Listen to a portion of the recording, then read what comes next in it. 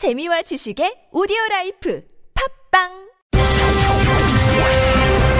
Bringing you stimulating discussions on current affairs. Discover the best of news and current affairs. Prime Time on TBS EFM.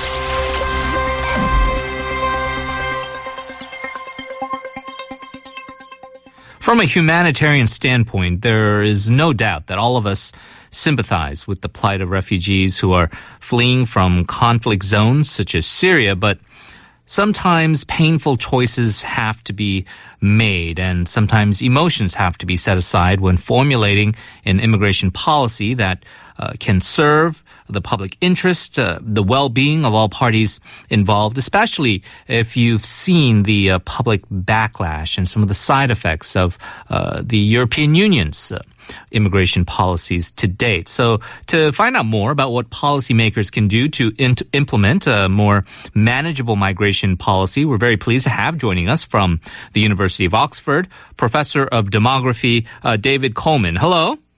Hello, good morning. Well, thank you so much for joining us, Professor. Just from your own work and judging from your own cost-benefit analyses of immigration, do you believe, and it's a fundamental question, do you believe the pros outweigh the cons or vice versa?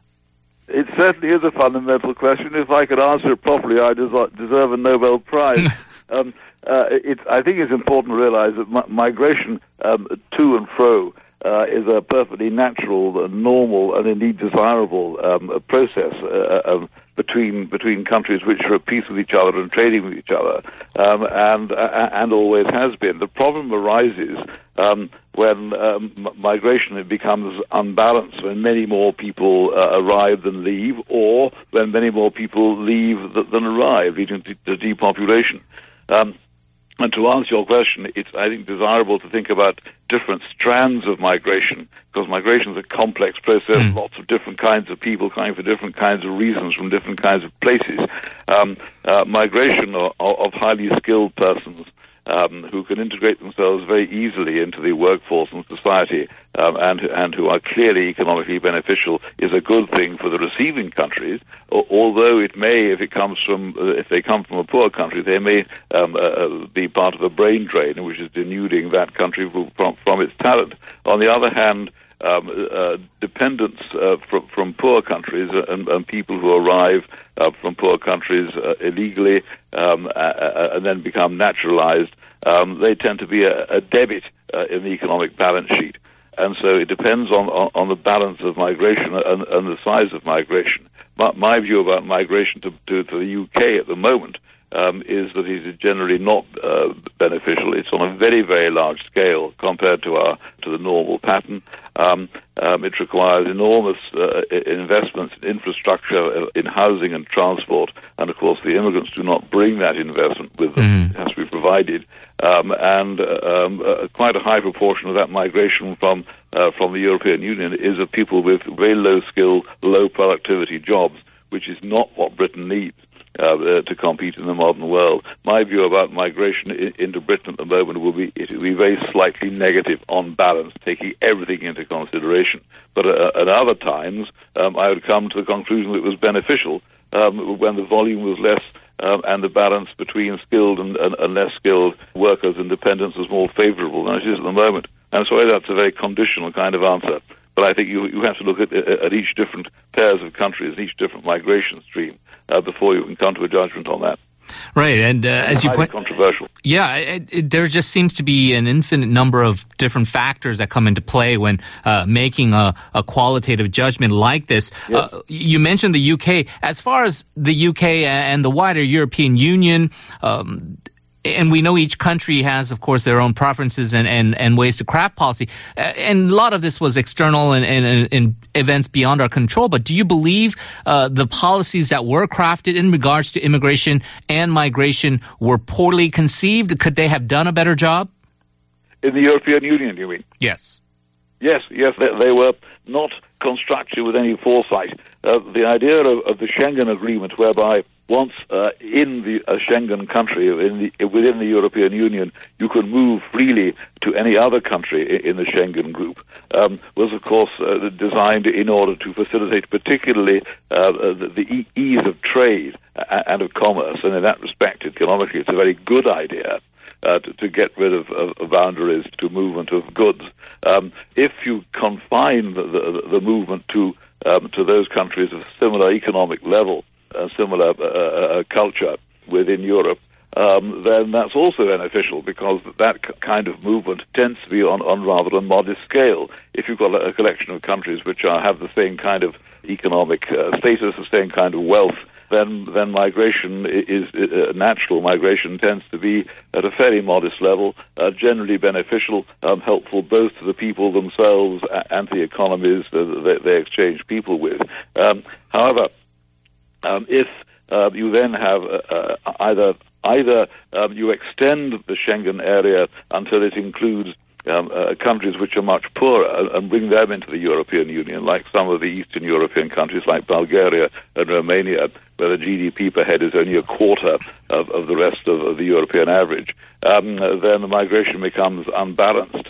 Too many people leave for the capacity of the receiving countries to deal with. It also tends to depopulate those countries, which Romania and Bulgaria are losing population quite fast, partly because of emigration. And finally, of course, once other people from outside Europe manage to enter the Schengen area, then the whole thing starts to collapse, as we have seen, because when terrible things happen, as in Syria, and people numbering in millions enter Europe, mostly irregularly, mostly illegally, there's no barrier to stop them moving within Schengen at all. And those countries which have not joined the Schengen area are protected to some extent. And those countries which are within the Schengen area start to change their minds about it and erect barriers which were not intended to be there. So it becomes a tremendous mess. But no one envisaged that happening. And to begin with, no one thought of the expansion of the European Union into much poorer countries than initially comprised it. Right. There is, of course, a need to talk about the backlash politically, also in the various societies around Europe. And as you point out, whether you're talking about someone who comes to the UK from Bulgaria to work as a barista at a coffee shop, or a refugee from Africa, we are certainly seeing the rise of this sort of far-right sentiment, whether it's UKIP and the Brexit referendum, or whether it's the emergence of Marine Le Pen in France. Is that going to be the new normal in your view, unless this fundamental question of how to deal with migration as a continent is fully addressed? Yes, I do, but it involves much more than the far right. I certainly wouldn't class UKIP as the far right. It may, well, I'm sure it does include people with far right sentiments, but this is a body which gets up to 20% of the vote, and might well get more than that in other elections. And I don't believe that 20% of the people here, or in Germany, or in France, are racist. They're people who are greatly troubled by the effect of migration on their society and their economy, and on their local towns and cities. So it's not just a far-right problem, although it is a far-right problem. It extends over a wide mass of the people. I mean, Marine Le Pen in France, despite the fact that her party has some unpleasant policies, nonetheless will attract a very large number of votes of people who are not particularly persuaded by those policies, but see her and her party as being a very important way of protesting against migration trends which they feel otherwise powerless to do anything about. When we talk about these warm, fuzzy feelings and people saying it's the right thing to do, when we're talking about the plight of thousands and thousands of people, we're heartbroken by the images we see coming out of Syria and other troubled spots around the world. How do we strike that balance to make sure that migration policies are fair, humane, but at the same time also mindful of things like national security and other problems it may cause? That is the most difficult question, and I don't know how to solve it. given that most of these people have been driven out of their homes against their will, never particularly wanted to go to Europe until their security was threatened and their homes were destroyed and their lives threatened. Then the ideal thing would be to plan somehow for them to return to a reconstructed country. That may be pie in the sky. That may be an impossible ideal, particularly in Syria with what looks like the eventual victory of Bashar al-Assad, who was an extremely unpleasant person. And so we may be stuck with a serious problem for quite a long period of time until Syria can be reformed and rebuilt. I think that the better solution, if it's possible for the neighboring countries to cope with it, is for the rich countries where the migrants may be heading to put as much investment as possible into areas within Lebanon, within Jordan, within Turkey, where migrants might stay and might be allowed to work, which is difficult for them when they have an irregular and unorganized status.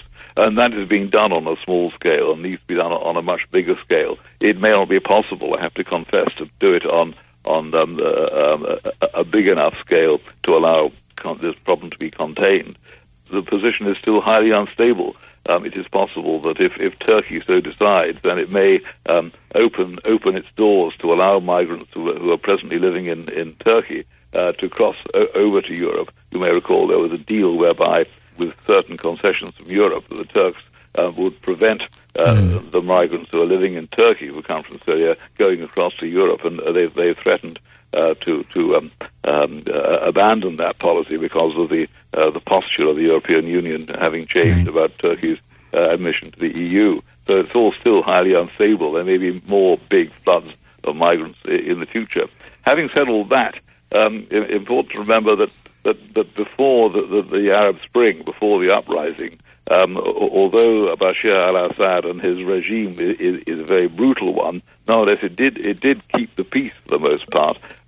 If you weren't engaged in opposition against the regime, then they did hold together a very diverse country with different kinds of Islam, with different kinds of Christians, in a not unreasonable, stable situation. It may be that can be reestablished with some reconciliation. I don't know. Some difficult questions do remain, and we wish we had more time to discuss this, but we're going to have to leave it there. Professor Coleman, thank you so much for joining us. Really appreciate it. It's been a great pleasure. Thank you. Goodbye.